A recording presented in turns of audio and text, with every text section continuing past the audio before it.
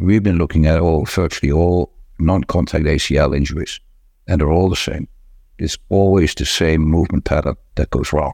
So what you have, if you're on the field, you have phase transitions, one organization principle, and then you jump to another organization principle. That could be acceleration to deceleration, could be acceleration to a sidestep. And if people are not capable of making very clean transitions from one organization principle to the next organization principle, they end up in a position where self-protection is not possible. And that's where the ACLs happen. Hey there, welcome to the High Performance Podcast for AFL staff and athletes. Today is a very special episode. It's our top 10 interview-based podcasts from 2023, our most listened podcast by you guys. So it's whether it be a high performance coach, medical, athlete, sports psych, whoever it is, they've been the highest ranked, most listened episodes from our podcast in the year 2023. Firstly, I want to thank all the guests that have been on our podcast this year. Feel very grateful for having you on and sharing your stories and your wisdom with our listeners. And of course, a big thank you to all our listeners for the year 2023.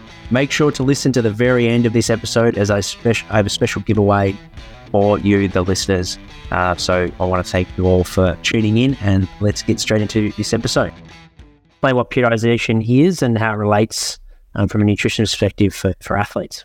So periodization is basically the combination of nutrition and exercise often, or it can be solely nutrition, but it's often the combination of nutrition and exercise, how to optimize the adaptation of the athletes. So I suppose historically, you would be periodizing the type of training and then how your nutrition matches that type of training to optimize the outcomes. And it used to be just of the musculoskeletal system, but it's all now we know, like physiological, brain, everything. Like we can periodize certain types of training with nutrition and the training that they're doing to help all different outcomes. I think that's a basic explanation. What would be some of the differences when you're dealing sort of with endurance sports compared to more power-based sports or power-based athletes? Yeah, so the endurance sports, obviously, they've got significantly higher carbohydrate requirements. In theory, the protein is spread across the day based on your muscle mass, kilograms per muscle mass, which can be easily individualized. But your endurance athletes, they need to be fueling before and during their sessions, and then require a lot more to even recover from their sessions. And then you might have you also need to be doing gut training with your endurance athletes as well. So you might have a phase. I've got one athlete at the moment progressing to marathons, and we've got 9 weeks to do some serious gut training because they need to actually train their guts to absorb carbohydrates at a high enough rate to support their energy output. What are some common mistakes, I guess, when it comes to nutrition, and how can athletes sort of avoid those mistakes? I guess if we stick with game day preparation and game day performance. Game day, just eat. And if you don't know how to eat or you don't think you can eat, then work with someone to actually, do that gut training and establish a plan and just persevere. I've had so many athletes say, I can't eat. There's foods that it will work. Like if you can't stomach anything, I promise you can stomach a crumpet or start with 2 dates. There are options to get something in your stomach so you can actually perform better on game day. And then my other pet hate is assuming things are going to be provided. I think that's really dangerous as an athlete. Always have your own emergency snacks and try and keep your pre-game nutrition consistent. So once you figure out what works for you, then stick with it. So then game day, you don't have to think about your food at all. You can just focus on what's ahead. What are your favorite recovery foods and supplements? I guess there's a lot of athletes probably listening in season at the moment where recovery, especially early in the week, is really important. Oh, really important. Look, I think a really good quality WPI, like a whey protein, is really handy, and I might use that differently with males and females. So females, I might get them to add it to their food to make sure they're hitting their protein and getting that protein distribution, whereas a male might have it in isolation. But I think that's one thing that most athletes really need and can use that to help them recover. Going back to what I mentioned I think a lot of athletes are misusing or not using at the right time, or getting enough of your carbs and electrolytes and getting that timing right around competition, and making sure you're getting enough carbs, at that halftime and before and after games. And that then adequate carbohydrates for recovery is what helps reduce our muscle soreness. Similar to caffeine, there's responders and non-responders, and also how do you sort of cycle it on and off with athletes that are in season or with creatine? So creatine, I would use it in season at specific times if there was different goals. So definitely for athletes that are having a hypertrophy block, or if they're working on speed, then that's when I would use it. As far as responders or non-responders, there's probably usually 2 in every team that it does cause a lot of swelling in, or they don't respond, but it's actually got a pretty small percentage of athletes that, can't tolerate creatine. And then in season, so I might have some specific athletes within a team setting, on it possibly all season long if they're like a power speed athlete, the type with the fast twitch fibers, those athletes, they might be on it all season long. How do you develop your coping strategies, do you think, to handle pressure and be able to not get too stuck in the grind? Yeah.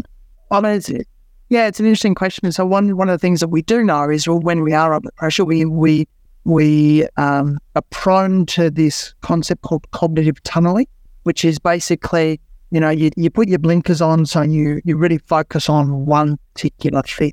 And that's an evolutionary thing, which is really, really helpful for us, because we can put all our mental horsepower to solving that problem.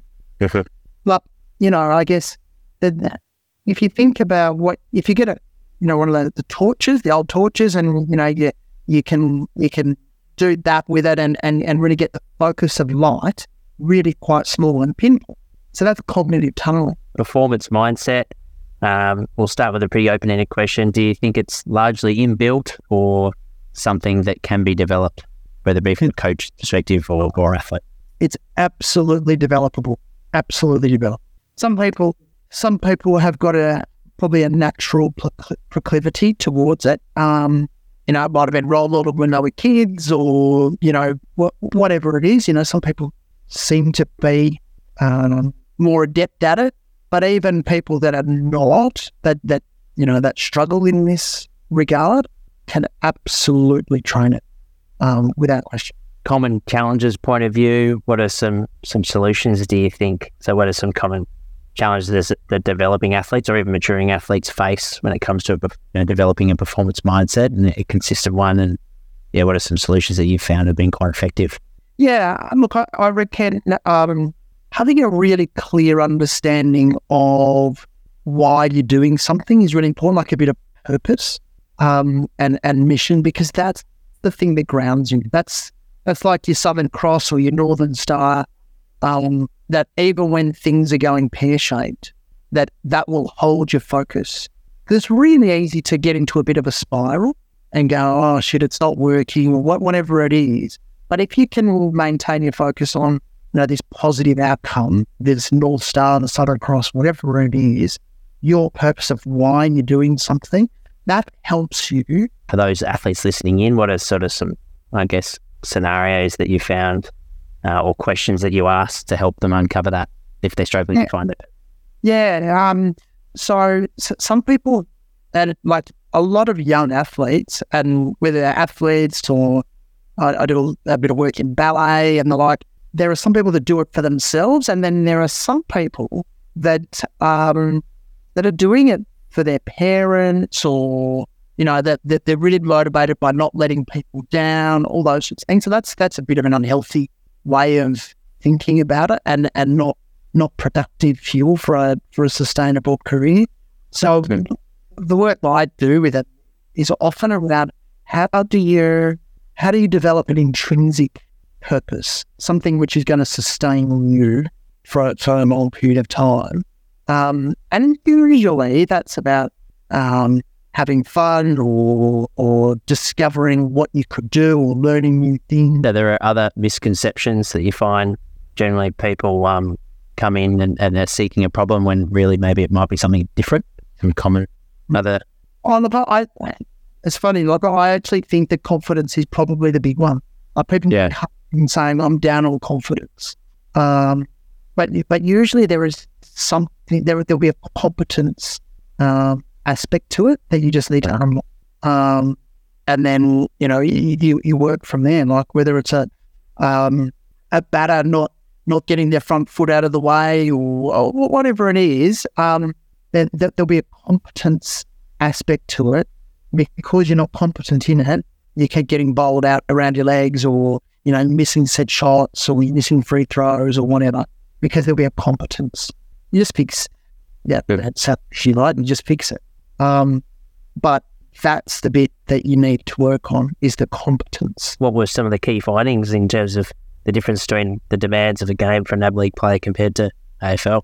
Yeah, so it's actually really interesting. I mean, so I guess if we go back, I'm looking at league-wide data. So a lot of the research in the literature at the moment, particularly around demands of gameplay is, usually done on one team or within one club on multiple teams. So, for example, Brisbane Lions up here, they'll do it within their AFL squad, but also their NAB League squad or under-18 squad. I got access to league-wide data, so it was pretty unique and gave some really good insight.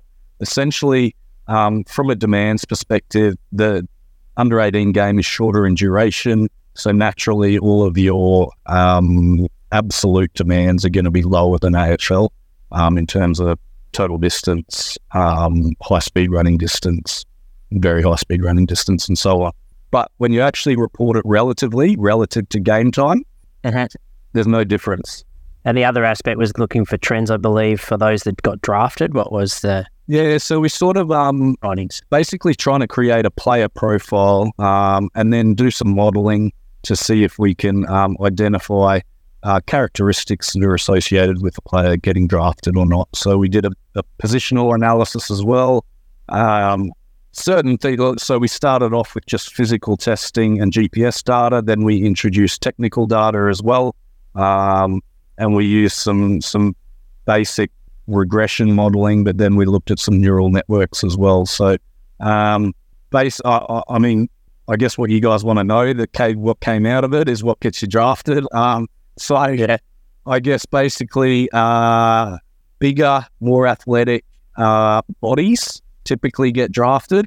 Bigger in terms of height, or so just general stature, so height and body mass as well. Generally, how do you use GPS data to analyze an athlete's performance, or do you? So the GPS probably takes up, I'd say, 90% of my time. So it's a massive component of our program at the Broncos. So we obviously use it to monitor player workloads, both in training and games. I guess to a deeper level, we're not doing anything that other people are. To a deeper level, we use it to monitor squad intensity in key drills. So each of our training sessions in a week will have a certain amount or a certain number of allocated key drills. So we look to use the GPS to really quantify or analyze whether we're hitting target intensities there.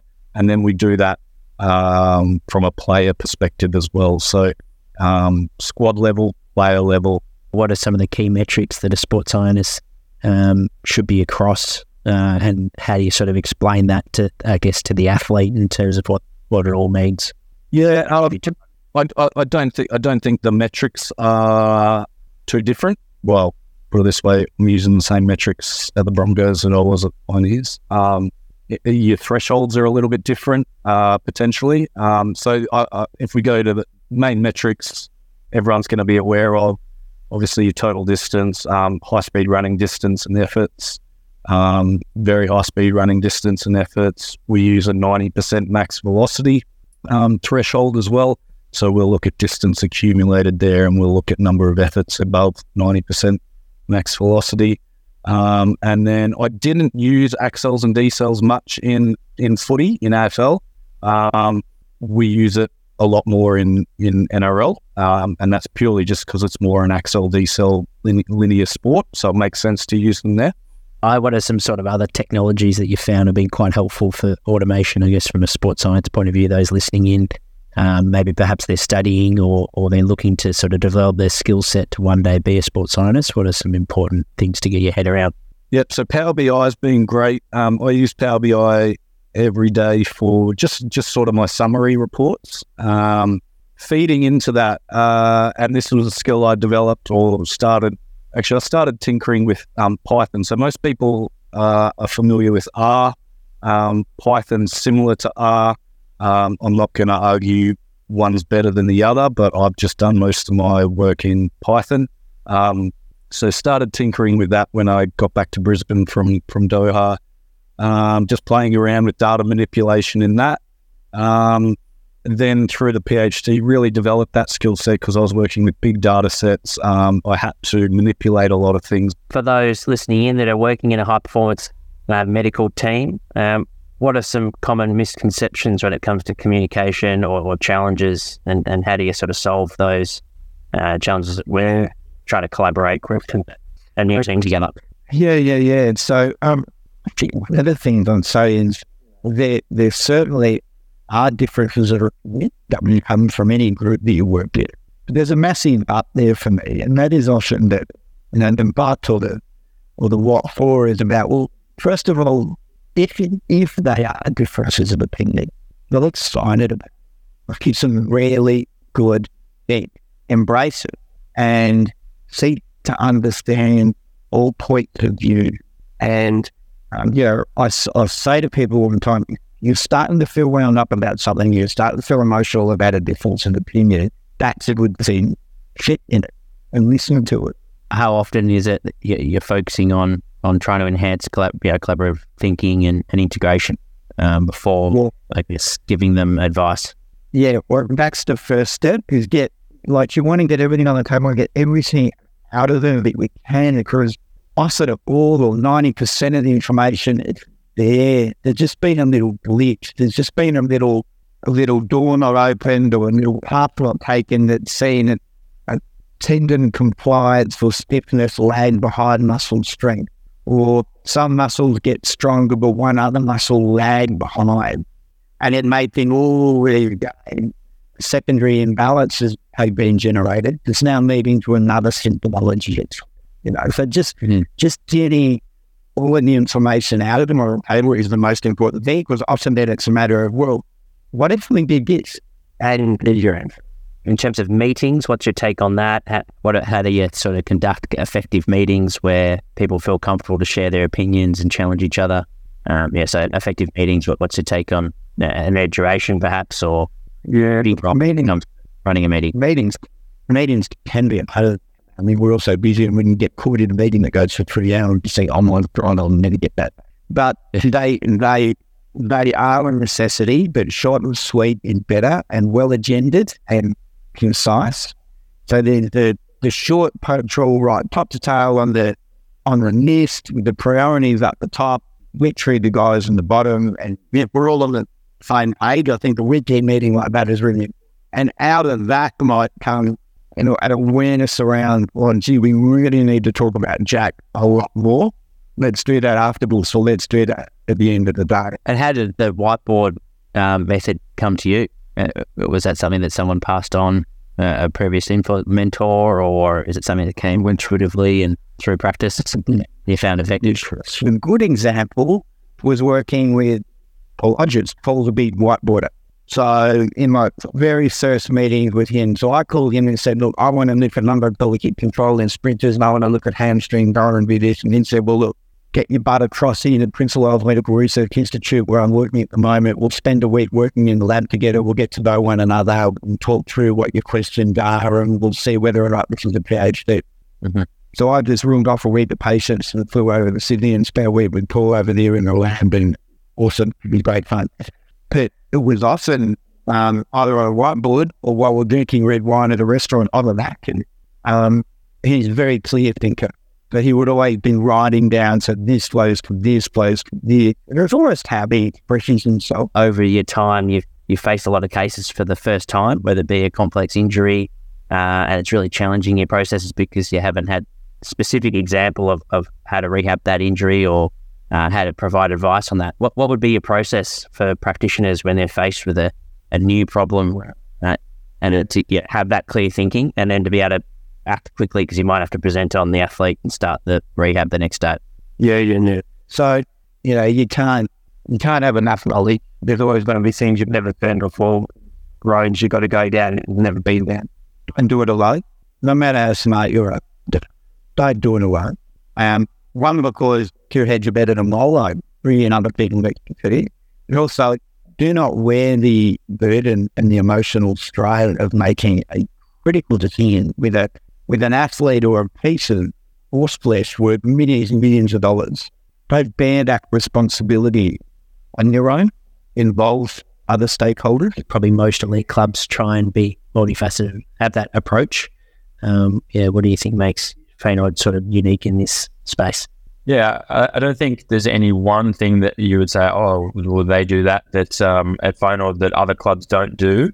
But I do think that the mix of all of the things together sort of does make us unique in the way that we operate. And it might be difficult for me to communicate that. And if someone like yourself came and watched us work for a week or a day, you might see things much more clearly, but I'll do my best. I think for us, our multifaceted approach is, like I said, all clubs try to do that, but we look at it in sort of four pillars or 4 key areas. And those are movement literacy and movement quality, lifestyle. So that's a whole host of things underneath that, but movement is the same. Periodization and planning, and then DNA. It's like, what do you think are the most important sort of themes to a successful young player developing and over a shorter period of time and hitting those criteria markers that you've seen?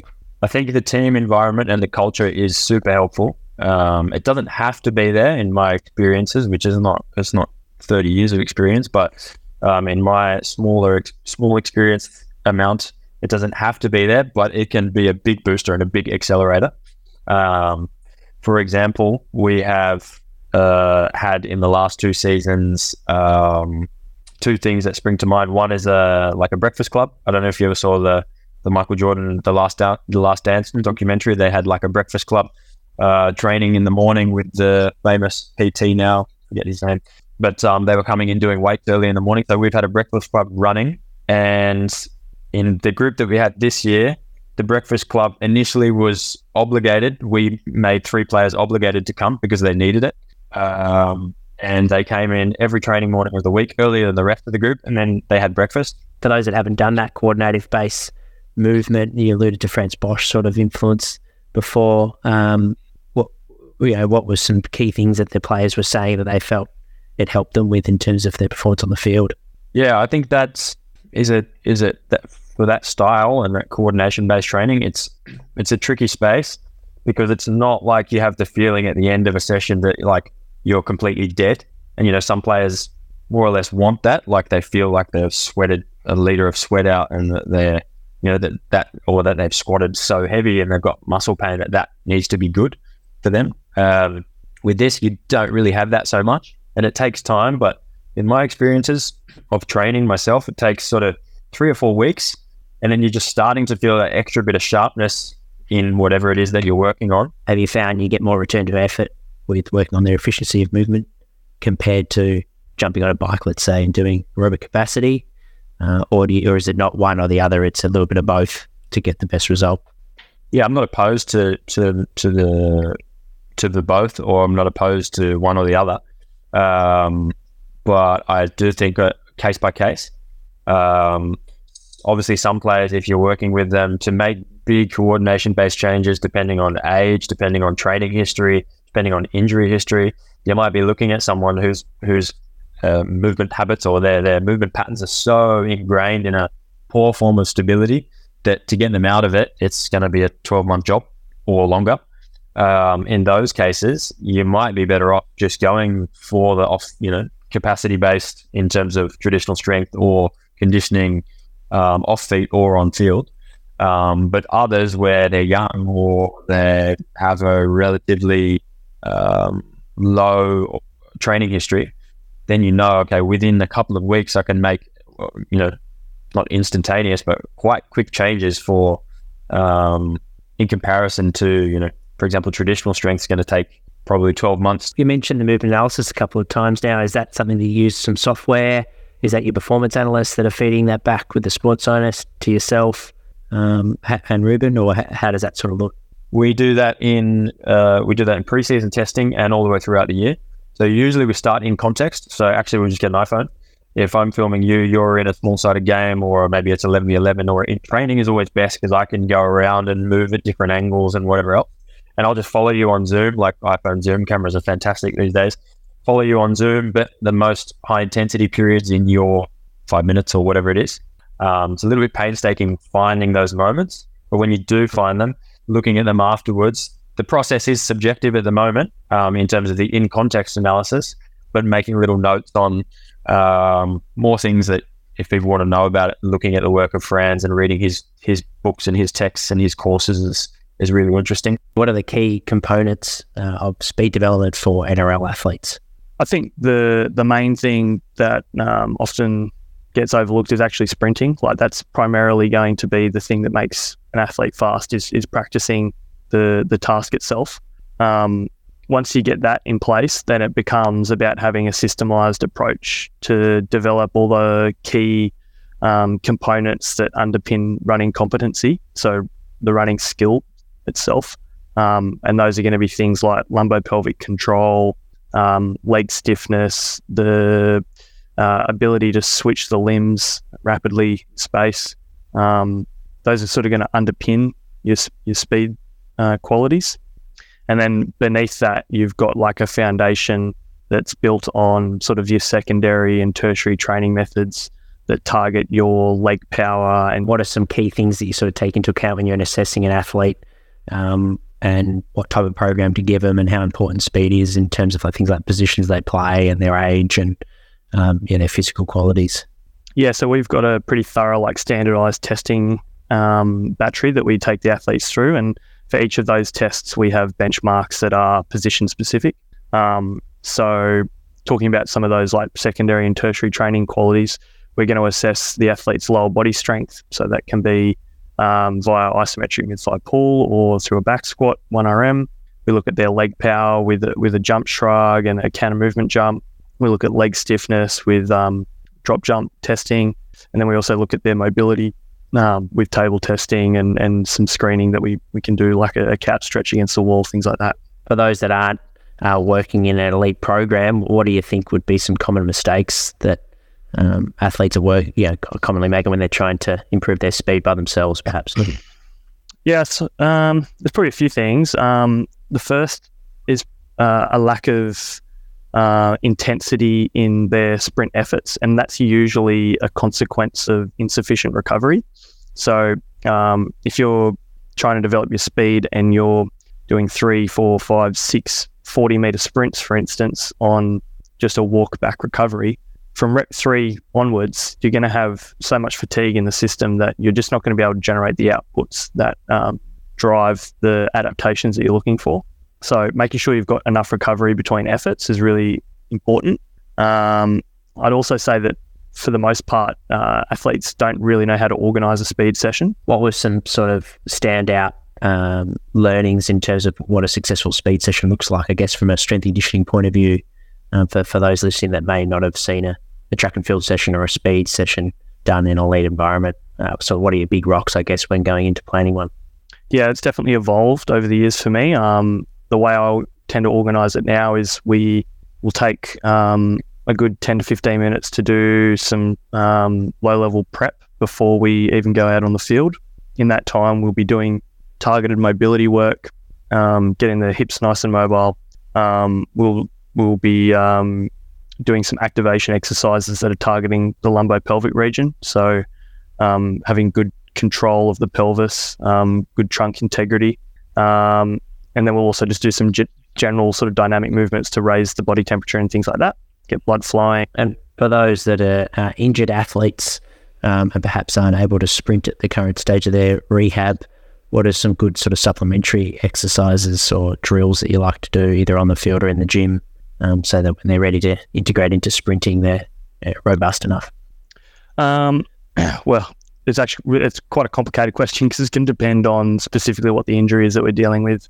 I like to try and use drilling as much as I can to fill the gaps in what they can't do from a sprinting perspective. So, for instance, if we're dealing with, let's say, a hamstring injury, the athlete will still be able to do a lot of high intensity drilling, get a lot of high quality ground contacts, get that calf, ankle, foot complex loaded in a similar way that we would to sprinting as per normal. We can also do a fair bit of change direction work with a hamstring injury, because the hamstring isn't going to be fully activated until you've got sort of higher velocities or a lot of intent behind a linear acceleration. What else is the purpose of a sports scientist, do you think, in a team sport like AFL? Yeah. Well, I guess what you need, one of the first considerations when you're whether you want to apply new research or new processes within your program, I think it's always good to take a trip around the research process. I think if you remember back to, anyone might have come across it in high school science, or actually in your undergraduate degree. But you can, if you just look up the scientific method, you'll see there's a sort of this process where we start with a research question. We might look into what research or what we know about the topic area, develop a hypothesis, test with an experiment, analyze some data, and then I guess report those findings, and then challenge ourselves with another question again. So I think it's important that you have a really solid purpose around what you want to do, or what sort of research questions or question you want to answer. Are there any other papers, or feel free to talk about your own work as well, where you've found that it's been quite practical in the approach and could be quite effective for practitioners listening in to apply to their trade? Yeah. I guess one similar one in that grain that we had, we came out about 2020, but we looked at, we did some submaximal testing over a couple of years when I was at the Dragons, and Nathan Pickworth, who was the performance manager there, he's now at the Sharks, was involved in that as well. So we did a submaximal yo-yo, which is basically just the first 4 minutes of yo-yo quite a number of times over 2 years. And we basically found that relative to their own individual, I guess, where we'd normally see them sort of sit, when players add higher training loads over a month, they typically tend to perform better at that submaximal performance test. And what's your sort of go-tos with the small-sided games? Is it player load again, or heart rate, or distance per minute? What are your sort of favourites? I think from a performance point of view, Jace Delaney and Grant Duffy have done some good research around acceleration metrics and acceleration density. So that, for me, it's basically just average acceleration per second. I think for me is probably one of the ones that gets missed a little bit and not used so much. And I think that's probably a really important one. Meters, I guess meters per minute, I think is one to look at. It's typically, I think, a good variable because players and coaches understand what meters are, and they can have some ownership and some conversation around the conversation when they're, and they can feel involved in it a bit more if they have an understanding of what the metric is. What are some of your sort of key metrics, whether it be in rugby or in AFL, for developing resilient athletes as their sort of non-negotiable target for individual athletes? And talk us through the data you sort of reference, whether their games that they play.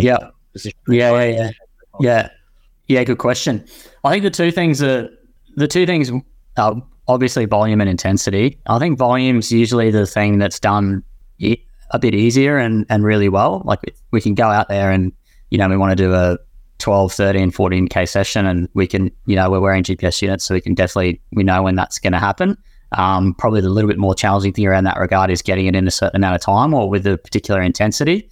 And that can definitely be, it's difficult to replicate training intensity, maybe when you've got your, I guess, first team versus second team, comparing to the intensity that you might get when you've got, you're playing in a prelim final or a semi-final. In terms of a sports scientist, maybe someone who's going into either a semi-professional club for the first time as a sports scientist, or someone's going into an elite sport for the first time, where do you think you can make your biggest impact if you're thinking you're going to be at that club for a few years? And as you mentioned, it can be gradual, and that's probably the way to go in terms of building your relationships, but also not changing too much too quickly. But where do you think you can make your biggest impact as a sports scientist? Good question. I guess the common answer is, we want the goal is to achieve optimal performance, but then that brings another question about, so how do you go about doing that, or what is optimal? But I think as a starting point, the things I just mentioned around training standards. So I think if you can set some objective criteria even before you start, say, the first training session of the preseason, but be able to set out some goals and some standards around what you think training should look like before you've even started. Going back to your career journey, who have been some strong influences or mentors, if you like, that have helped sort of shape your philosophy today? Yeah, I've thought about this, and I don't know if I've just been really lucky or if sport just breeds good people, but I've been super lucky. Everywhere I've worked, I've just worked with some phenomenal people, and some that I still call friends to this day. But one standout who, I think every time I do a podcast, I just have to mention his name. He's been on your podcast before, but Ben Sapel. So he's still my supervisor, and he was my boss at the Brumbies. He was the head of performance at the time. And I listened to his interview with you actually, and the problem with him is just he's too humble, and he'll never brag about all the knowledge that he has or all the research that he has and how good he actually is. But we still message probably 3 or 4 times a week. What have you seen the most effective way to measure how the athlete, like how well recovered the athlete is, or their freshness, or their readiness to perform? Is it a subjective check-in and using your coach's eye and seeing how they are presenting, and while you're having a conversation with them and their read on it, on how they're feeling? Is it more objective with potentially heart rate variability? How do you like to sort of see how your athletes are responding to the training load? Yeah, look, there's always, I think there's always like best practice, of course, but then there's your environment with your athletes. So in the NBA, for example, like, unfortunately, there is no wellness. There is no heart rate variability. It's very challenging to get the players, especially when I first got there, to jump on force plates. So monitoring, say, neuromuscular fatigue, for example, using force plate metrics was also quite challenging. So in that situation, it really does become just conversations. What would influence your decision-making when you're trying to reduce load? Or well, not when you're trying to, but if you're thinking you're going to take a player out of a drill? Was it the wellness metrics that you're big on, and that and how the athlete is feeling, and when you go and check in with them, is it more objective? Is it more just let's just see how they go and try and push them to get out there? And what's sort of your approach over pre-season? It's actually a tough one to answer, because I think context is king. I think that's always the case, and there's always going to be myriad of variables that are contributing to your decision to do that. For me, like, I always have this performance first mindset rather than injury risk reduction. And I know people throw that around these days, and it's become somewhat of a buzz term, but for me, consistency is the most important thing. Can we just get them out there training regularly? Yes, of course, there's always that fine line, but if we push them today, then that means they could lose a week of training and so on. But what can they do? So that they are sore.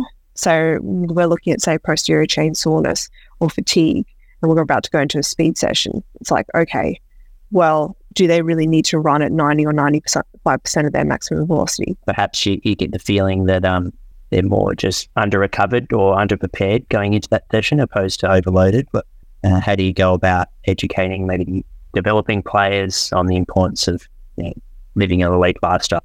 Yeah, so I think that's really important. I got really into behavioral economics about a few years ago, and I realized that a lot of what we want the athlete to do is essentially just a behavior change. So I just read a whole bunch of books and looked at, okay, how can we actually change the environment so the athlete actually doesn't even need to think. So it's all sort of set out for them. So it's how we place certain items of food at the lunch bar. It's how we set up the whole gym. It's how, like, the flow of it all. So I think that's really important in terms of creating that behavior change. But the education piece is also really important. How would you manage the sort of group when you're going those presentations to make it engaging, but also for them to have some key actionables? Yeah, so get rid of the writing. They're not going to read anything. You can have one number on there or maybe one word, and then just talk to the slide, but also images. So images, illustrations. So how can you sum your point in a picture? Because I'm not going to say all of them, but a lot of them will learn visually. And so trying to, obviously we can't do anything kinesthetic, and they're going to be listening to me anyway. So I've got to try and hit as many points as I can without using writing. The other one is players love to look at videos of themselves. They absolutely love it, and they love to look at photos of themselves. So actually getting footage of them, in the gym or getting food or something, and then playing that, because the boys will listen, they'll have a good laugh. How did you go about discovering your style in leadership and making an impact with your own style? Yeah, that's similar to that point I said just before about how I set up feedback. Feedback hasn't been something that's really come to me naturally. Like a one-on-one coffee, really getting into the nitty-gritty about how someone's performing. That's as tough as a human conversation you can have to a point, especially in a working environment where I'll pick out a random example. Let's go on pass player so no one gets offended. Let's say Nathan Jones, like his heart and soul is to perform on the football field, and I'm going to give him some feedback about how I don't think he's doing that the right way. Like, that's a tough conversation for both people. So to have that relationship building, certainly that's one thing. And I felt like that was always a strength of mine, is being able to get that relationship before those conversations. Is it a matter of, you mentioned that you're learning every day, is it a matter of the more experiences you have by putting yourself out there, getting out of your comfort zone and having those conversations, the better leader you become? Yeah, I've got a really in-depth journal that I have at home, which I constantly write in with things that have happened that day, that week. And I get a little bit of anxiety built up about how I deliver stuff sometimes. So I record that and go through why would I have had that anxiety built up. Was it the right environment? Like, all sorts of things. In the end, my sort of motto as a captain is to create the safest environment possible for people to flourish as themselves. So every day, if I come home and go, I did that again, or I didn't do that again, and I work on, what didn't I do? What does leadership mean to you? What does leadership mean to me? I'll answer this in two different ways. One, as a leader, and two, as aspiring to be people that are leaders in my life. I think personally, like, my motto of creating a safe environment, like, it's a leader I'm trying to be a non-ego, that is literally putting pillars up to be able to create the safest environment possible. Both, and that's, I'm talking footy, but I feel like I've got a bit of leadership in my own family. That's the same thing in my house as well. The safest environment for my son, who's now 14 months, to be able to live the best life as George Gorn. That's something, and then I get that from my parents. My dad's certainly the leader in my life. Psychological safety. Where did you start to really value that as to something that you feel that is so important as a leader to make sure that your environment has that psychological safety? Is it something because you've experienced being as a player that, where you don't feel safe in the football club environment, or is it just something you've seen that seems to correlate well with performance or how players, enjoy the process? Certainly, and comfortability, it can be bad comfortable in this workplace, in this industry. But being comfortable in your own skin, that's certainly something that I reckon performance is just, it goes like that. Like Christian Petracca, it's hard enough playing AFL. Imagine trying to play AFL if Christian Petracca's trying to be Travis Boak. Like, he's trying to be someone else. Christian Petracca's the best player of football of Christian Petracca is when he's being Christian Petracca.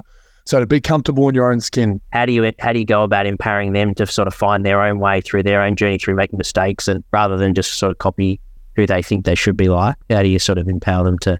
So I imagine that can be challenging at a young age for them to. Everyone's got their own journey, but how do you do you influence? Do you try to accelerate that, or is it more just everyone's just got to work it out at their own? I mean, you'd like a natural workout. You'd like them to be able to, naturally become the person they want to be. Sometimes you do need to show some little fast track around, especially the values. So the one thing that you strip it all back, leadership can be so messy, and you try and do this, that, just strip it back. We've got 4 values. I try and install those values. I try and behave those values personally, and we just talk those values. We nut out what those values mean. Like, they're 4 words on a wall. Like, that could mean anything to anyone. So what does it mean to Melbourne? And then what does it mean to that young player as well, and trying to find a happy balance between the two? In your line of work, you emphasise the importance of training coordination over isolated strength. Do you mind elaborating this approach, I guess, for the audience being strength and conditioning coaches that might be perhaps following the more sort of traditional model of strength training and conditioning? Well, first you have to look at the traditional model and see what the weak point is. The weak point, actually, there's two things that are really a weak point. The first weak point that I saw that I didn't want is that it's utopian, right? Classic training. Because you find one, let's say, one approach with all the details in it that is not just plotting out what the benefits are of the training, but also plotting out what the negatives are. It's not there. They only plot out the positives, and that's utopia. Because dynamic systems body is such that if you want to improve one thing out of self-protection, it will decrease something else, right? Something else. What would be some of the negative adaptations to that traditional model of strength and power training as examples that perhaps we're not seeing as coaches, or maybe athletes that are doing those practices might not be aware of the negative effects that are starting to outweigh the positive benefits of that type of training? Yeah, well, one of the most interesting things that we came across is when we wrote an article on rate of force development, right? So I wrote it together with Bas van Oel, and he did all the dirty work. I take all the credits, as it usually is, but he's done a lot of good work there. And if you look at what's out there in classic strength training literature, right, it says that high resistance ballistic training is very good for rate of force development, right? Now, what I said to Bas said, listen, you have to look to all the articles you can find on rate of force development and training, right? And what you have to look at is what resistance did they use to measure rate of force development against? Do you think traditional strength training negatively influences peripheral motor control? Yes, it does. Because one thing you don't need in traditional strength training is co-contractions, right? Because it's the muscle against the resistance, and that is where the equilibrium comes from. Where if you look in explosive sports, the peripheral motor control is based on properties of muscles, but they need to be activated, and that can only be activated by co-contractions prior to the moment they have to correct things. So if I run, I have typically swing leg retraction. In the swing leg retraction, I build up the tension in all the muscles, and then when the ground hits the foot, then these muscles can correct errors, and that's peripheral control. And can you explain the difference between attractors and fluctuators? I know that's something that you've mentioned before, and perhaps in the context of Australian rules football, if possible, or a field-based sport, team-based, field-based sport. Yeah, let's talk about AFL. So if you take AFL, right, it's mayhem. It's basically two packs of dogs trying to rip each other apart, right, without much structure in it, almost. So if you have that, then you have a very complex environment, right? And if you look at the body, it's also very complex. We have a very complex body and a very complex environment. If you combine those two, you're not capable of controlling it anymore. It's too complicated, right? So there's one thing you can do is make your body simpler, right? So where you have 150 joints that can move in all directions, make sure 140 are joints that you don't need to control. And you do that by co-contracting. So a joint gets into its sweet spot and stays there because all the muscles are interacting with each other, and you find that sweet spot where your joint is strongest, right? And those are almost self-stabilizing components of movement. And those self-stabilizing components of movement are... And why do you think ACLs are so prevalent these days in field and court sports like your AFL soccer, NFL? I think, so if for instance, in female soccer, it's been now a big issue, right? A lot of discussion. Mm-hmm. And they gave all kinds of reasons, and one of the reasons. But if you look at, we've been looking at virtually all non-contact ACL injuries, and they're all the same. It's always the same movement pattern that goes wrong. So what you have, if you're on the field, you have phase transitions one organization principle, and then you jump to another organization principle. That could be acceleration to deceleration, could be acceleration to a sidestep, and so on, right? And if people are not capable of making very clean transitions from one organization principle to the next organization principle, they end up in a position where self-protection is not possible. And that's where the ACLs happen. Thank you for tuning in to this special episode, our top 10 rated interviews for the year 2023, voted by you guys. As I mentioned at the start of the show, I've got a special giveaway for our loyal listeners.